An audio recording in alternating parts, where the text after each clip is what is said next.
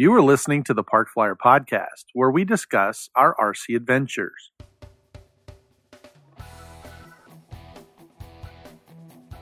Welcome to the Park Flyer Podcast, where we discuss the ups and downs of the new RC Flyer. Join your hosts, Michael and Jay, as they take flight at the park. Now on with the show. Hi, everybody. I'm Jay Neely, and I'm going to be hosting the show for Park Flyer Podcast tonight. And as you can see, there's three of us, but Mike's not here. But Mike is here, and we also have a special guest. So, Mike, would you like to introduce yourself? Since we haven't seen you. Sure. Hi, I'm AK Mike. And I'm Jay from the hills of Texas. And our special there you guest go. for tonight is Doug Leroy. Yeah, right. We need echo. Leroy.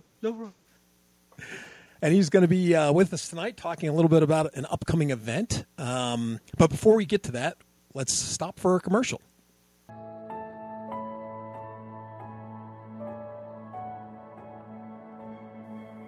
"3D Aeroventures, adding fun to the RC hobby, one layer at a time."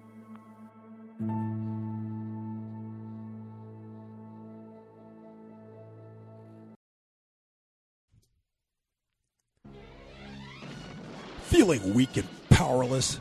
Sounds to me like you need A-Power batteries. When someone needs the best, they always choose the A-Team. A-Power batteries. Get on the web and get yours today.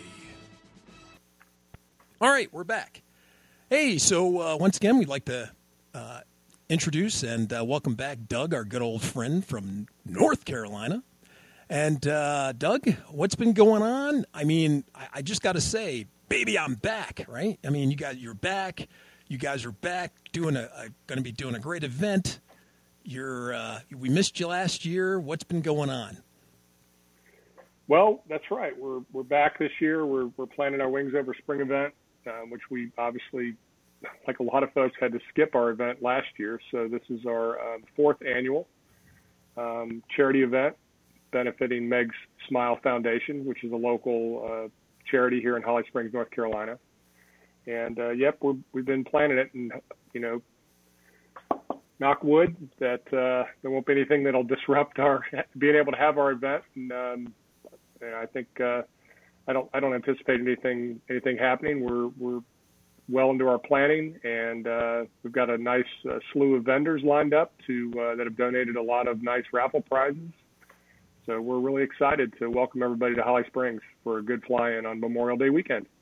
I'm sorry, Labor Day weekend. I don't know if I don't know if me showing up's going to be a disruptor. I mean, I plan on being there, so I don't know if that's going to disrupt things positively. It's going to disrupt a lot of stuff.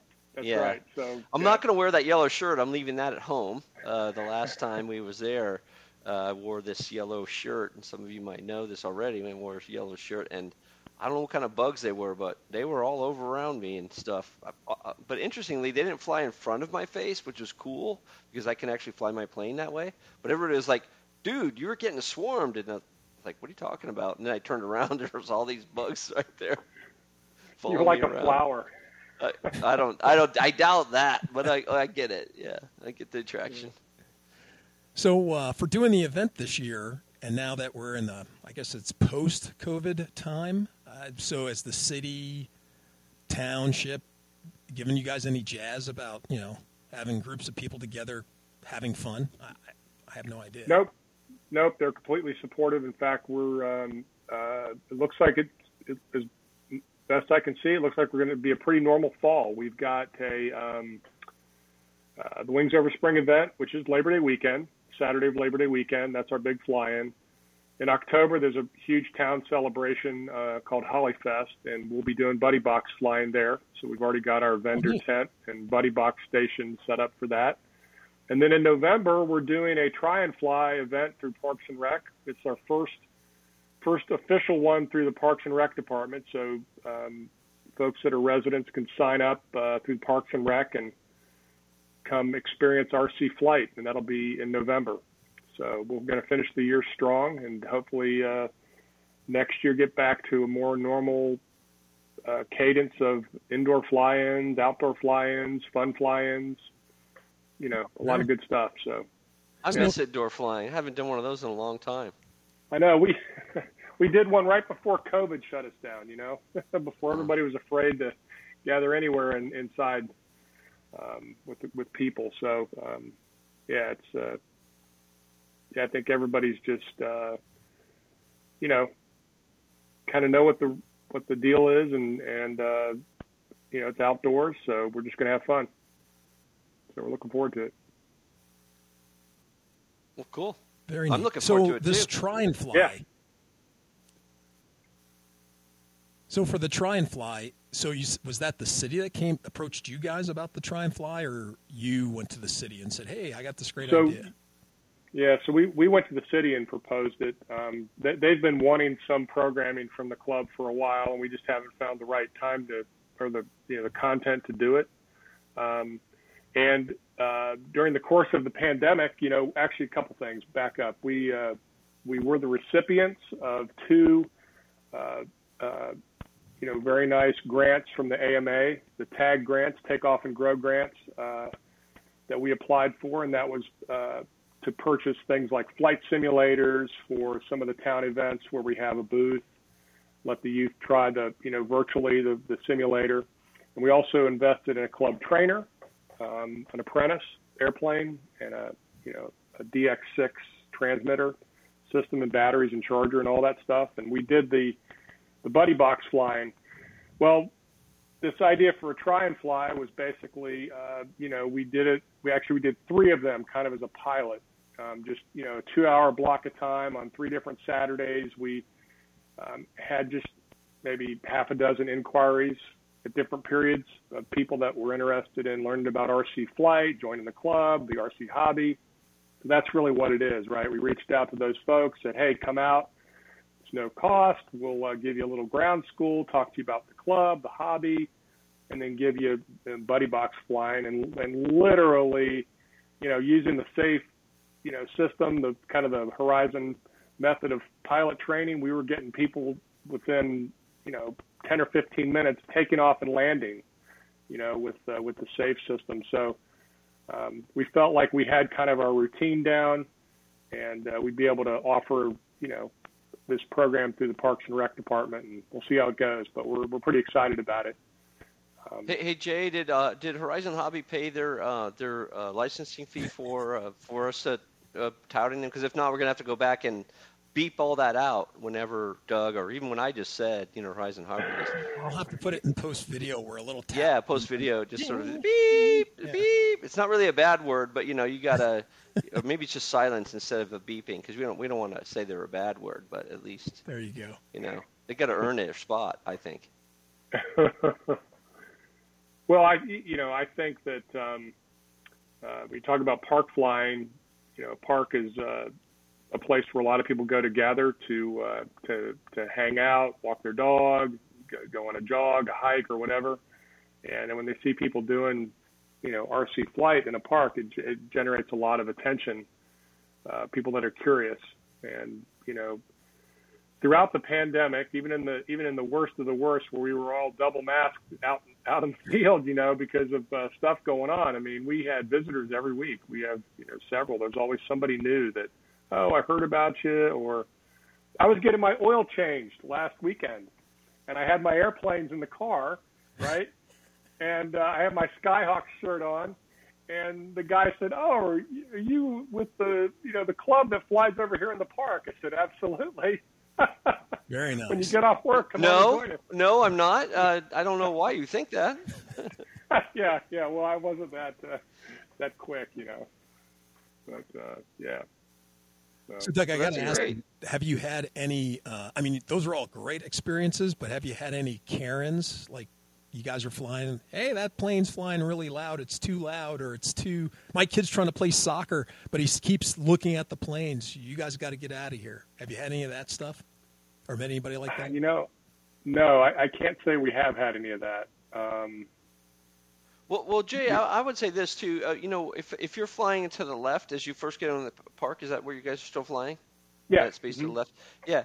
I mean, you remember, Jay, when you were there, that when you first drive in, there's a section off to the left. Oh, and then that's right. It's like acres and acres before you can even get to where most people are, I think. Right. To me, it looks I keep forgetting that when you have your it's the empty fields on the field. other side of the road are like horse area, but I don't know if there's horses there or not. But that's what it looks like to me, or that's what I think about when I see it. And so there's not anybody around whenever they come in. It's like ooh, ah, and then they keep on going. Right. Yeah, I mean and the park they still haven't had their official grand opening yet, but it's getting very close. They had to build some bathroom facilities; those are installed. They put in a dog park, which is actually adjacent to the RC field. It's a very nice dog park for walking and having free range dogs, commingling there. You're gonna need to bring your RC dog in there and see what happens. Yeah. I mean, occasionally we get the rogue people that say, "Oh, there's too many people on the RC field. I'm just going to go back to the big, 20-acre event field and fly my mess back there because I don't want to be a show off or I don't want the attention, right?" So,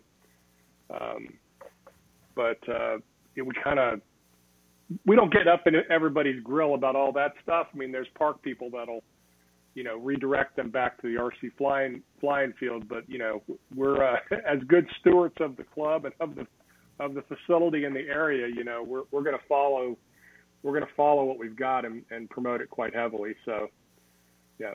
Right. I'm excited. I can't wait to get there and join in on the fun. Yeah. We've had pre-registration out there through Eventbrite for a few weeks. We've got a few people sign up. The online signups kind of always lag the on-site registrations, but good gosh, when I pushed out a couple of promos on it, I mean, we got probably 100 hits back from people checking it out. So I know there's interest there. I'm just hopeful that folks, do decide to venture out. I know that some of these events, there's attendance. People are, they love the fact that we're back in event season and, again, living with the pandemic, but, having fun, right? Not letting it control us and just being able to, enjoy ourselves outside and enjoy our hobby. And so I don't anticipate any disruption of that. I think the Parks and Rec has been they've continued to be very supportive of us and what we do, and they really are. They're great to work with. So I can't speak more highly enough of the town where I live and where our club is. Home. It makes me want to move there. I'll be honest with you. Other than the fact that I like Texas so much, I probably would. But you said something about controlling us, and I kind of want to go back to Jay and Mike talked a little bit about. Some of the new rules and things that are going on with the FAA, I guess it is, right? Yep. And that they're doing all kinds of stuff. Now, one of the things that struck me as I was listening to the podcast was he was like, okay, chapter 3. I was like, what is this, like a friggin' novel? I mean, how many chapters does this thing have? And, I didn't go and look at the specifics, and Mike laid out a lot of what I thought would be the detail that needed to be looked at. But at the same time, it's 3 chapters long. I don't, is it 100? Is it like War and Peace, or I don't know how thick that thing is. No, it's not quite as long as War and Peace, but it might be as dry though. I understand. It's not like a good read. It's But one of the things he said at the end there, it kind of struck me was he said, it gets to the point where people don't want to do it, fly RC, and. You know what? I kind of feel the way he's talking about. Like, I don't want to do this anymore. Like, I don't need to deal with this regulation. And then it hit me. Is that maybe that's what they're trying to do? That they're making it a big enough hurdle where people just think it's so overwhelming to do that they don't want to do it anymore. And I would hope that people would kind of get a sense of saying, you know what?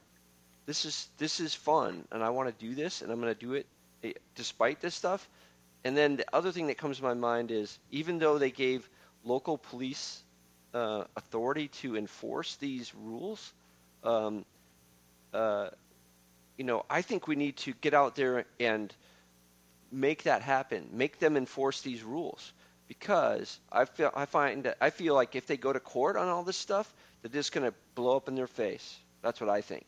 Whether anybody's got the balls or the money or both to do that, I don't know. I think there are people in the world like that, or in the U.S. specifically like that. I think he referred to XJet, and he talked about that stuff. I know they deal with that stuff too. It's just at a different level and a different way. But I listened to XJet's video too, and I thought, you know what, he's right. If we just lay down and let this happen, that's how stuff like this, gets out of control. And so on the one hand, I feel like this is, I'm frustrated and I'm upset that all these rules are in place and I have to follow, theoretically follow it. They've got me afraid to even turn my airplane on because I might get, because I turned it on the ground and there was a guy standing behind me that I didn't know about. I'm being reckless and now I'm going to get a ticket or go to jail or whatever. They didn't even tell you, right? And so it just create a lot of fear. And I feel like when that's happening, when I feel a lot of fear without real reason and logic to feel that fear, then somebody's doing something wrong. That's how I take it. Yeah, I guess I went out and I knew that this AC was out. I don't recall and I might have missed some communication with the AMA on it. I probably have, and that's too bad. But I really didn't. I knew this was out, but I didn't know what the comment period was, and that. But after your podcast, I went out and I read, what this had to say, because it obviously describes, the requirements for a CBO, right? So AMA, which hopes to be granted CBO status whenever a decision can be made on that. Right. I mean, they haven't even been granted status for that yet. So no, nobody has, right? So right. We're all hopeful that they'll be able to do that. I'm not. And this is probably my ignorance or just me trusting a little bit. I'm not as fearful of all of this because actually in my mind, and we'll see if this plays out over time, I feel like because I've grown up in the hobby for, quite a while, that, the AMA structure was always to behave like a private FAA for model aircraft, right? They set the rules up, they defined how you fly, the safety culture. And when I got back into the hobby in 2013, after being out of the hobby for about 12 years, not flying actively and not really paying attention to what's going on, the technology leak that came to where you could just go out and buy, a quadcopter. And that was like the first thing I bought when I got back. I was enamored with a camera, right? That I was going to fly a little camera up and take a photo of myself or a video from 100 feet in the air. I thought that was so cool. Because I never got to do that with my airplanes. I never did that. Because they hurt when they hit you, yeah. Well, that's the other thing is here I've got this little thing that weighs, I don't know, a few hundred grams that when I got it above my house, I was kind of nervous that, something might happen to it. It would fall and hit something, it's not going to cause a lot of damage. It doesn't weigh much. But then you start reading about, people are flying a DJI Phantom over a crowd or they crash or they let it fly away and that doesn't bother them. I mean, I got a pit in my stomach because I felt responsible, but that's how I grew up. So that's, what I wonder with these regulations, to me, I'm accepting of it because I kind of grew up in that culture of where the AMA came from, right? But other folks that entered the hobby didn't have any of that framework. So to them, it was more of a, hey, I should be able to fly this thing wherever I want. Well, because they just went and bought it in a store, right? I mean, a store. They just went in the store. Hey, look, this is on sale. That's kind of cool. $50, take it, and they go out and they go fly it, and they don't even know that there's any kind of restrictions or any, they just think of it as a toy, right? And they don't give any thought to, hey, there's some liability with this. There's some other things that should go with this. Hey, there's a whole culture that goes with this device. So I think that's partially the blame, right? Because usually you couldn't buy this stuff unless you went to a specialty store with specialty people that would talk to you about what you were purchasing, as opposed to you get online, click, and something shows up in a box at your house. Yeah. Well, what I liked about the hobby was all the aspects that went into the hobby. Okay, if you wanted to explore like how the radio worked, how does the servo work? What are the intricacies of inside that? How do you, it used to be you'd have a radio system with 4 servos. 2 would rotate for stick input clockwise and 2 would rotate counterclockwise. Well, sometimes you'd have an installation where you need a third one that rotates the other way, right? So you had to kind of either be brave enough to now learn how to solder, or if you knew how to do that, now you got to just know what's involved in taking that servo apart and make. I like the engineering aspect of that. Building something out of sticks, understanding the structures. I mean, it's why I went into engineering school. It's because I like that kind of that insider, how it was built and made and why it was made that way aspect of it, right? So there was a lot of learning along the way. I don't know, because I can't retrain my mind to think, how would it be if I just was in today's age where I just go in the hobby shop, I want to fly it, I'll buy it. I don't build it, I buy it and fly it. And when I'm bored of that, it goes on the shelf. Maybe I sell it to somebody else. Maybe I just don't do it anymore. And as Mike's saying, I think that's, that to me is what over time maybe erodes the hobby. At least the hobby, how I define the hobby and how I've enjoyed it through my life. Right. Well, I guess you can go both ways. On one hand, it's so easy, right, to get into the hobby and learn how to fly, just like your event that you have coming up, right? People can show up, have never flown before, but because of the electronics that are in that system, it can allow a beginner who doesn't know left from right, right from left, with some basic instruction, can land the plane, is flying the plane and can land it within just a short order. Where think about how long it took you, and how many crashes and how many rebuilds did it take for you to learn how to fly. More than a summer. More than a summer. Exactly. So, on that aspect, I think that's a great thing, right? Because somebody can come in nowadays, right, for $100, $150, and they can get into this hobby and have fun and learn how to fly, and do all right and be successful. On the other hand, because the entry point to get in is so low, that somebody will go, hey, like you said, a DJI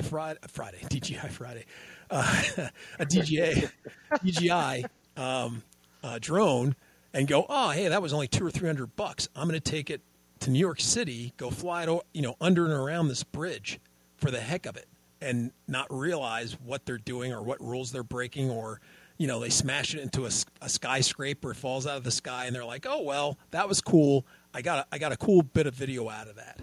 Or, like I said, they're irresponsible, but they think of it as, well, it's just this little piece of plastic. What could it hurt, or who could it hurt?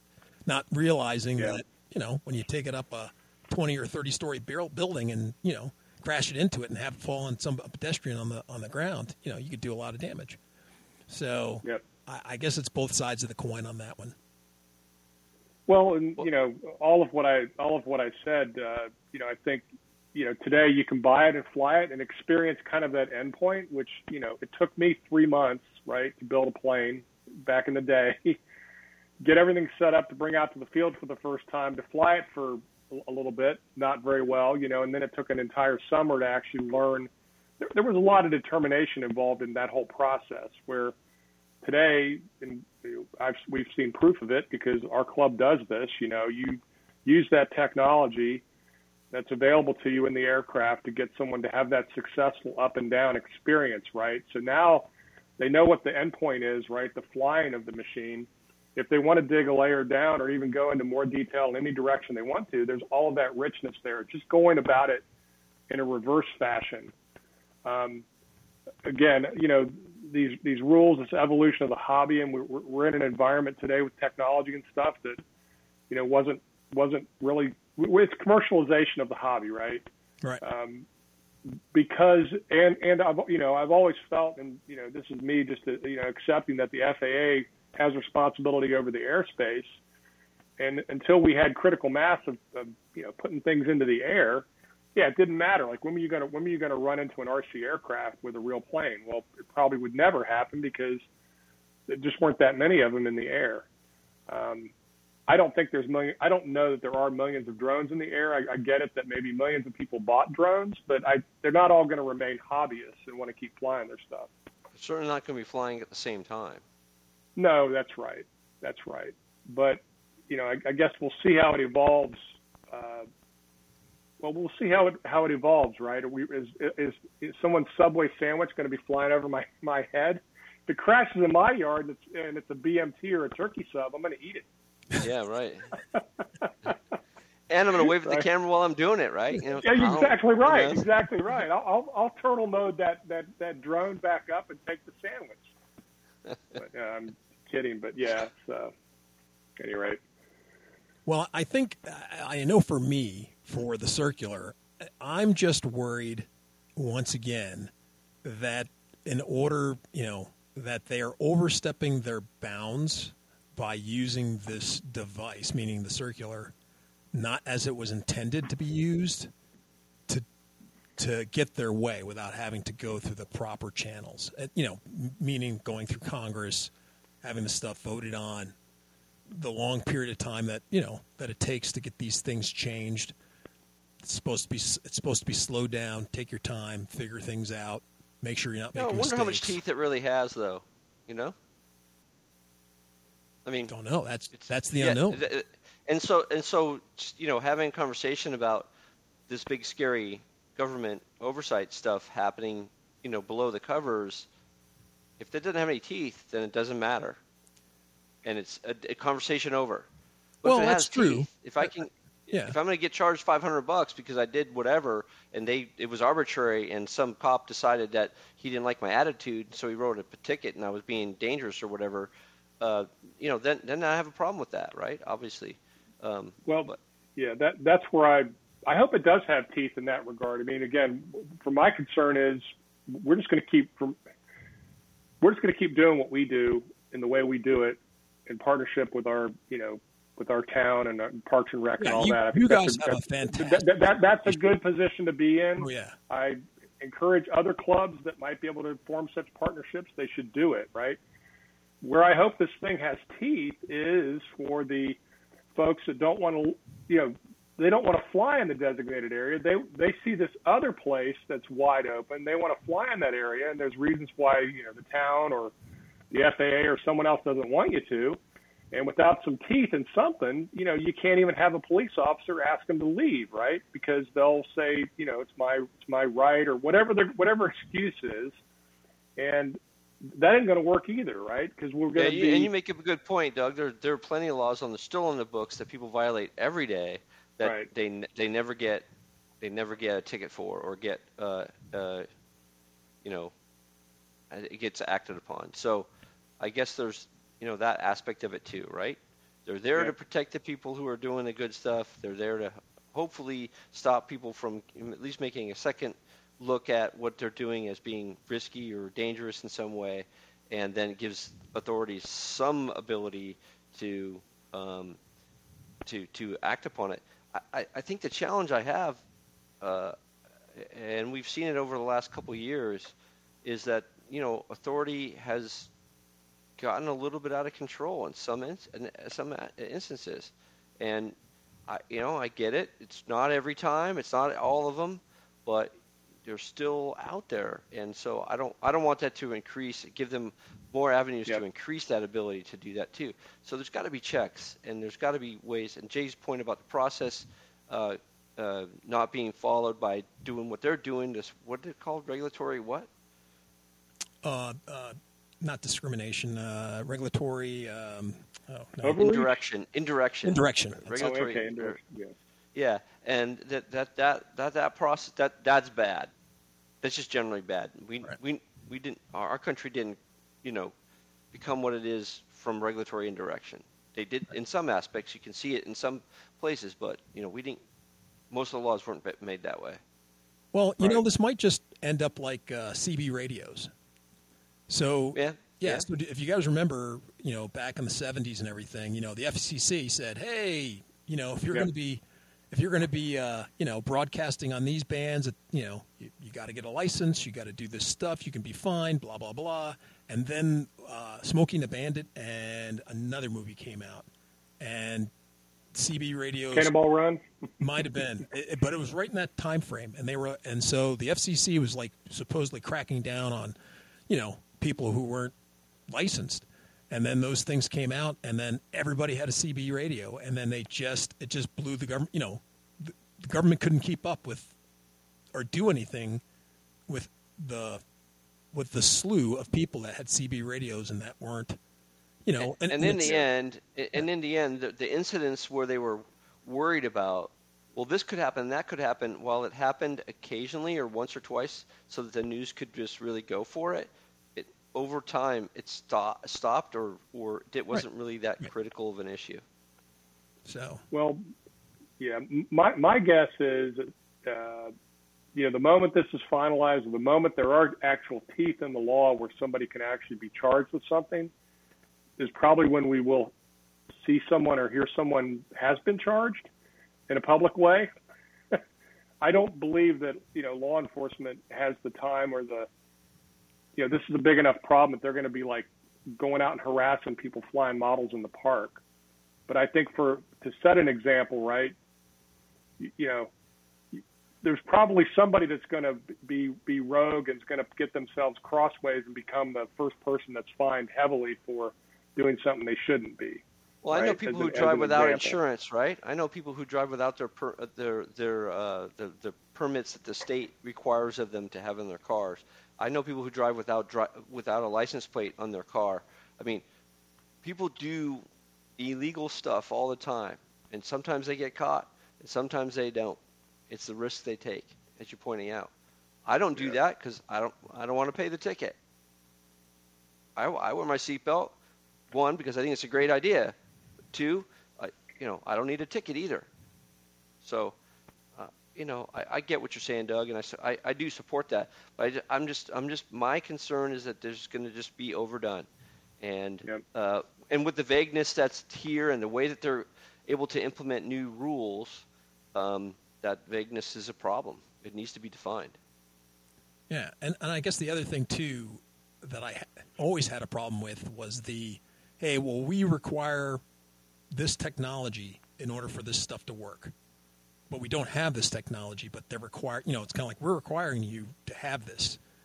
So, and so we're writing regulations for a technology that hasn't been, implemented yet. It doesn't exist. And we're writing legislation against that, something, so we have no idea how it's going to work, how big it actually is going to be, how expensive it's going to be. But you're saying that I require you to have it. It seems kind of, ridiculous in that sense. So, yeah. Well, again, you got to get a CBO recognized. These FAA recognized identification areas, FRIAs, have to be established. Right, that's the only way you'll be able to legally fly without the technology that doesn't exist that you're talking about, Jay. Right. On your aircraft, I mean, we'll just have to see how this unfolds. Part of me thinks that, people that aren't hobbyists, right, but were charged with writing the rules for hobbyists, they hear in the AMA, but they put their little spin on it, right, because they think they know better, but they're not hobbyists, so they're not biased with our flavor, right? We know how we control ourselves. I don't fly missions beyond line of sight, right. To places unknown, right? Because I'm concerned about the safety of others with something I'm supposedly controlling and flying through the air, right? But I wonder, is some aspects of the newness and neatness of the hobby that got all these people interested in drones and stuff, maybe that's waning, and it's not even seen here, right? Like these are all hitting the deck, all these rules and regulations and all this teeth. And the big bulk of people, they've moved on, The hula hoop's dead or whatever the fad is, right? They've moved on to something else. Maybe it's the one wheel. Oh. Did you have a show on the one wheel? Yeah. You know what I'm talking about? Yeah. The skateboard that ain't.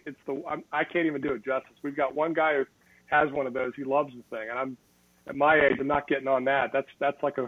They're a lot of fun. Place. They're a Are lot they? Of fun. Yes. So, anyway. So on a fun note, so Doug, any new builds this summer or for the beginning of the year?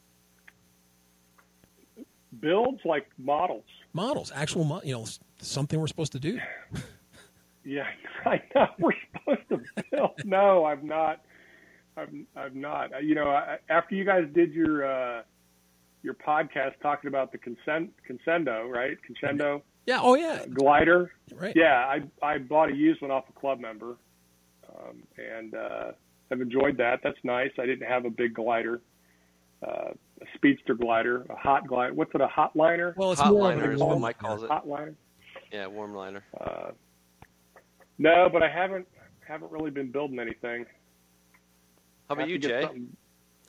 I've started a lot of projects, but I haven't finished many. That's the terrible thing about me. I start something and then I'm squirrel, and then I start something else and then squirrel, and then I have all these three-quarter projects that need to be finished. So, are they all behind you on that shelf? Because it looks like that could be like a progression of partially assembled aircraft back there. Basically, I got part of a glider there, and then I have a mini stick that's sitting down there that just barely see it. That one's flying. Then I have a plane that got destroyed, and then I got off a guy on Craigslist that I'm putting back together, and that's a little Cherokee that's on its side there. So I got various states of all sorts of planes here and there, and then on the ground back there, I got that 3D printed one that I got on Craigslist too. That when AZ Mike was out here, we went to fly, and just as we took off, the nose section detached from the rest of the body and went flying off and exploded. So the seat, it wasn't glued on very well, and there was no way you were going to see that it was or wasn't. It seemed fine until it flew off. So I have to put that back. You know, I reprinted out the nose, but I haven't glued it back on. And you know, it's like I said, it's just another project that I got to get to. Yep. So, yeah, lots of stuff to do right there. And this is the time to be doing it when it's just getting hot here in Texas. We've had such a cool summer. Like you said, I've been spending a lot of time mowing the grass, which normally I'm not doing here during the summer anyway. Oh, so you didn't get the oppressive heat. That went more unusually north in the U.S. Yeah, didn't hit Texas. We got I think 100-degree day we've had, maybe two over the last couple weeks. Yeah, just a couple. You know, I'm half expecting them to show up at the end of August, maybe at the beginning of September. But I haven't lived here long enough to know if that's a reality or just me wondering. When's the other shoe going to drop? They said, I think I saw a thing on the news yesterday. They said this is the coolest it's been in Texas since like 2007 or 8 or something. I'm very happy about that. I love Texas heat, but it's nice to be out. You know, it's good to go outside. I don't have to wear a jacket. I wear shorts and a short sleeve shirt. And, you know, usually the only reason I have to worry about a jacket now is because of the mosquitoes, you know, the bugs. But other than that, you know, it's nice to just be able to go out, you know, in your sandals and go walking around outside. I love that stuff. Of course, there's the chiggers. Chiggers? You know, when you're mowing your lawn, I have a friend who just got a new piece of property where we fly our permotor as a new LZ.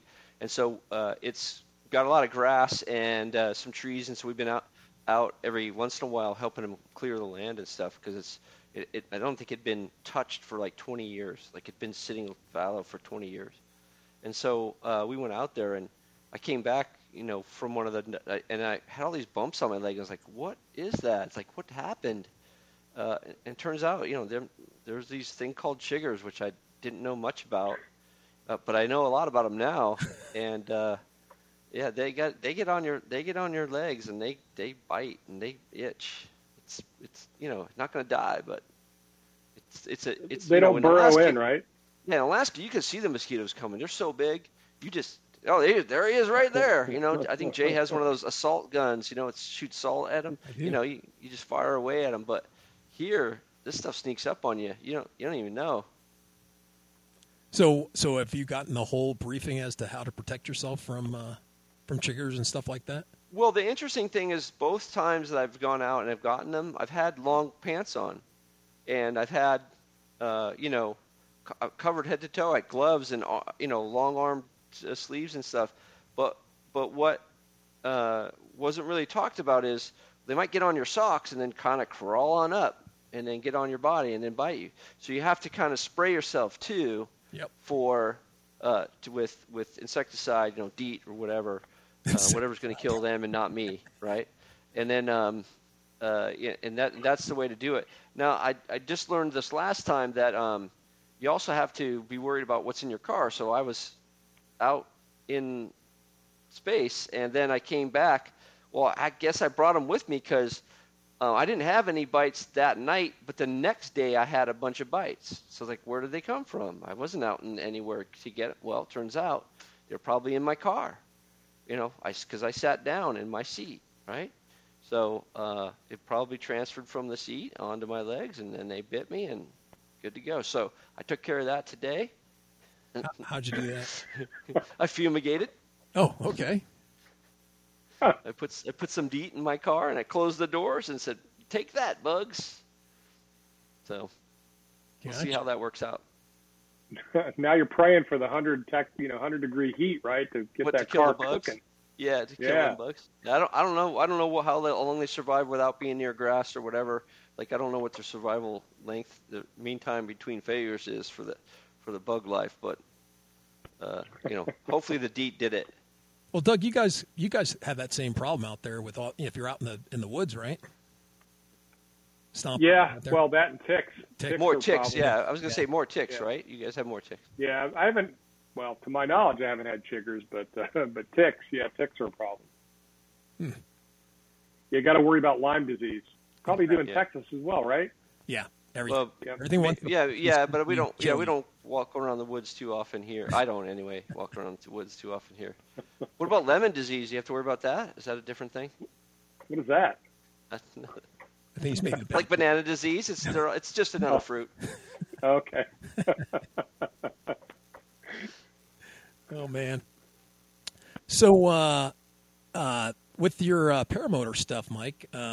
So have you had anything that can translate over for some RC use or something like that you've? So recently, I printed out what I'd call a low idle tool, because like where the low idle is, if your engine's hot and you have a screwdriver that could fit in there, the problem would be, one, you might touch the muffler because you're too close to it, because most screwdrivers aren't the right size. Two, the tip of it will slide. If you have a slotted screwdriver, they don't always stay in there, and so you're dealing with the hot whatever. You burn yourself and you move your screwdriver, and that's it. You got to hassle your way back in there again. So I made a tool that will fit over the slotted end of that low idle, and you press it on, and it stays on there with pressure, and then you can rotate the low idle as you need to. And it's got a little tick mark there to show you how far you've turned it, so you know. You don't have to remember. It's like, oh yeah, it started here, I turned it here. And I was thinking, that could probably translate over for guys who do gassers, right? Because don't you got to get your fingers in there, like reach in there and try to turn the. I don't. Jim, when he was adjusting the idle and everything else, and of course he had the shortest little screw or shortest little thing to grab to turn. It was this teeny tiny thing, and I'm just like, gosh, the prop's moving 10,000 RPM, and he's over there trying to grab this little thing with this, with a prop you can't see, and I was just nervous. He did it perfectly safe. All the years he's been doing it, but it just made me, Mr. Safety, I was just kind of biting my nails while I'm sitting there watching him do it, and I was just like, oh my gosh. So I could probably make an extended version of my tool that fits, most of those idle. I can definitely see that coming in handy.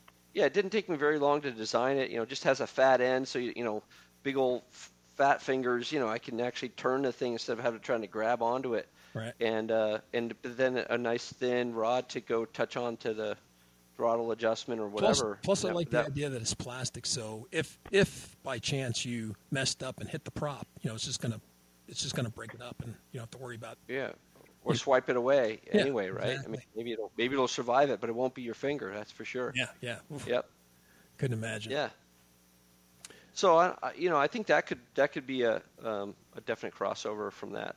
Yeah. Well, if any of our listeners out there who's been 3D printing and you've been making tools for your RC stuff, hey, look us up on Facebook or hit us up with an email and give us some info as to what you guys are building or making or any kind of safety tools. We'd love to hear it. Yeah, that's cool. Speaking of which, I take it, Doug, you haven't made any with your 3D printer. You haven't made any tools or safety tools for your hobby out there. No, I did. What's cool about having a 3D printer, right, is you find uses for it when something breaks, obviously, right? So we were given a transmitter. It was the DX6E, and the power on button had broken. And so there was just a hole where the button was, right? And to turn the transmitter on, you'd stick your little pinky through the hole and press a little copper bubble on the PC board to make it start up. So, given that I have a 3D printer and wanted to, use the Tinkercad skills, I designed a little button to fit in that hole and thought about a little mechanism a little plunger, right, that would be captured by that insert and then would, allow you to press it. But anyway, it worked out well. So I gave it back to the guy who was letting me use that transmitter. I gave him back the transmitter completely rebuilt with a new power button. Oh, that's very cool. I like that kind of stuff. To me, that's when you think about, like, one of the concerns when I made the low idle adjuster is that that stuff melts at 200C. Well, the engine gets up to 200C easy. But I started thinking about that, and it was like, well, yeah, but the carburetor's really not going to get that hot. And even if it does, by the time I get to the ground to adjust it, I'm not adjusting it midair, and I'm not leaving it on, on when I'm flying. Right. That's perfectly fine to use PLA, but I could also use ABS or something else that melts at a higher temp. And so, again, those are all very cool things in my mind that you can do with. I haven't tested the plastic stuff with regard to fuel yet. Like, if I put it in gasoline, what would happen to the PLA? I'm not really sure. But I haven't for just some of the stuff that I've been messing around with. I can imagine it's going to melt, but I don't know. I just don't know. I haven't noticed anything like that, but not for long-term use. I can't really, Yeah. Because I made a whole gizmo. I think I put it on our site earlier. I designed for the gasser that I have. I had designed a whole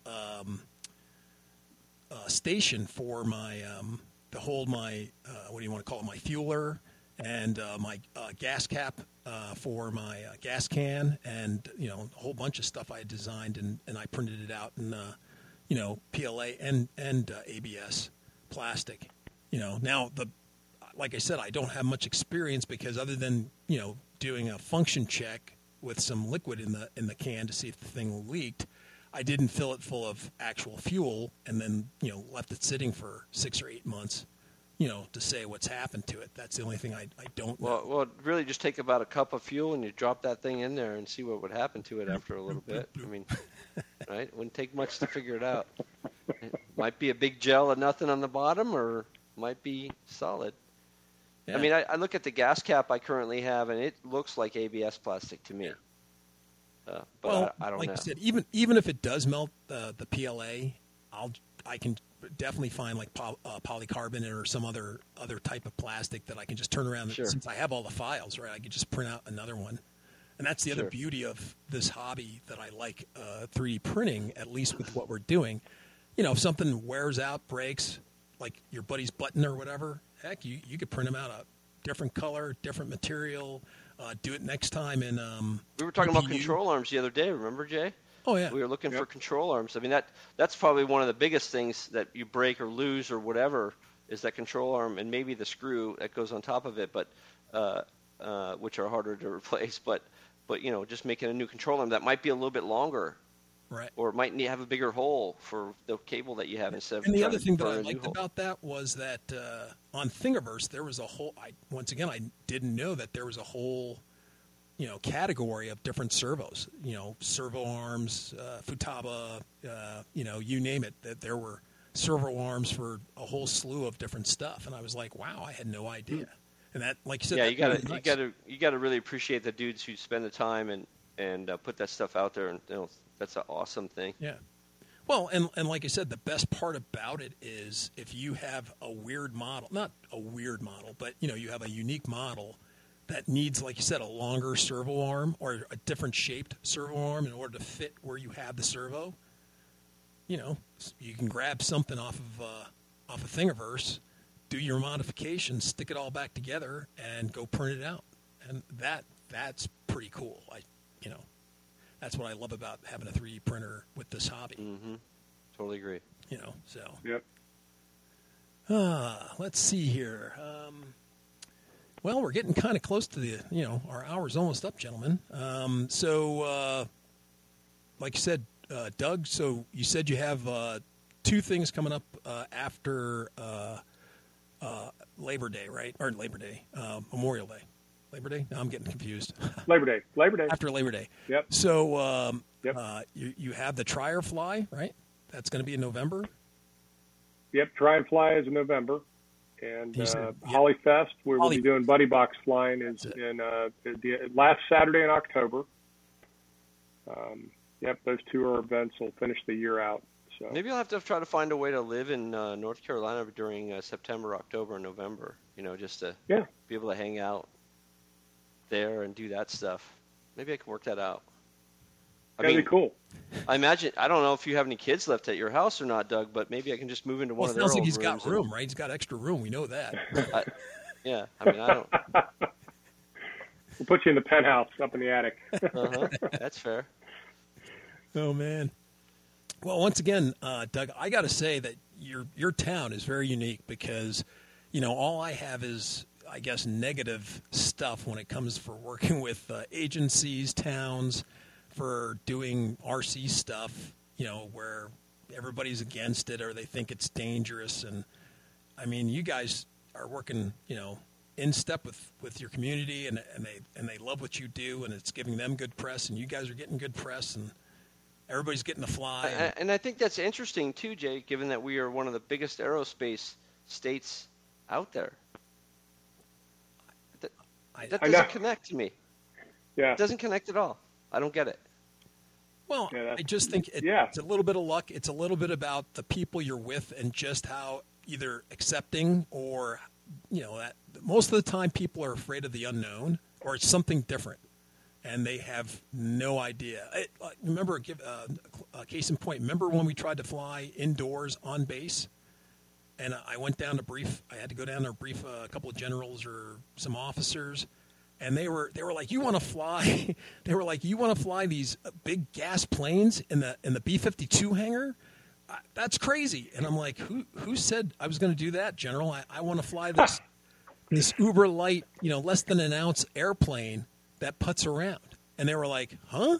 No, I thought you wanted to fly something like Control Line, and the things are going 500 miles an hour." And I'm like, "No, see, they're small and they're tiny and they weigh nothing."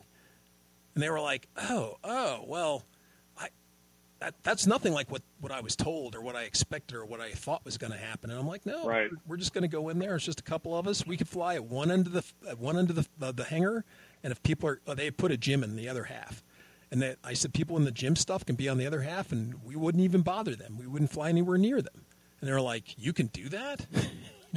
They had no idea. They just thought we were going to bring in planes from, outside, 40 inches, and just be zipping them around inside there. So, it took some doing. We finally got to fly in there, but, it just was, we just started having a conflict of interest of, people when we could fly, and I still had some things of people, the problems with, as you call them, Karens, "Oh my gosh, they're flying these planes and we're trying to run around the track and this thing was flying over my head, and my kid was trying to work out and he kept looking at the plane flying, and these guys are just, they're just doing this crazy stuff."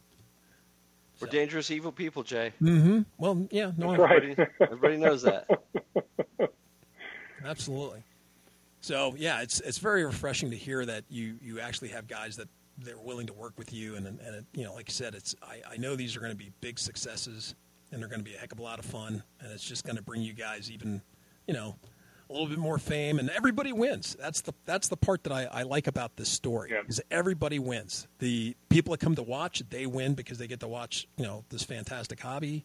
You know, the town wins because now they have a resource that the taxpayers are paying for that are, you know, it's drawing more people in. Everybody's getting to enjoy this park that built, you know, and you guys are getting more people joining up with the club, and, you know, you actually have some youth that are coming out and flying with you. That's the biggest thing, you know, that I just see that's lacking with a lot of clubs. I mean, all the guys look like us or even older, you know. It's very rare to see somebody who has all their hair, you know. I don't know. Yeah. Excuse me, kid. Come over here. We're going to shave your head. Exactly. You don't fit in here. Initiation. We got some gray paint.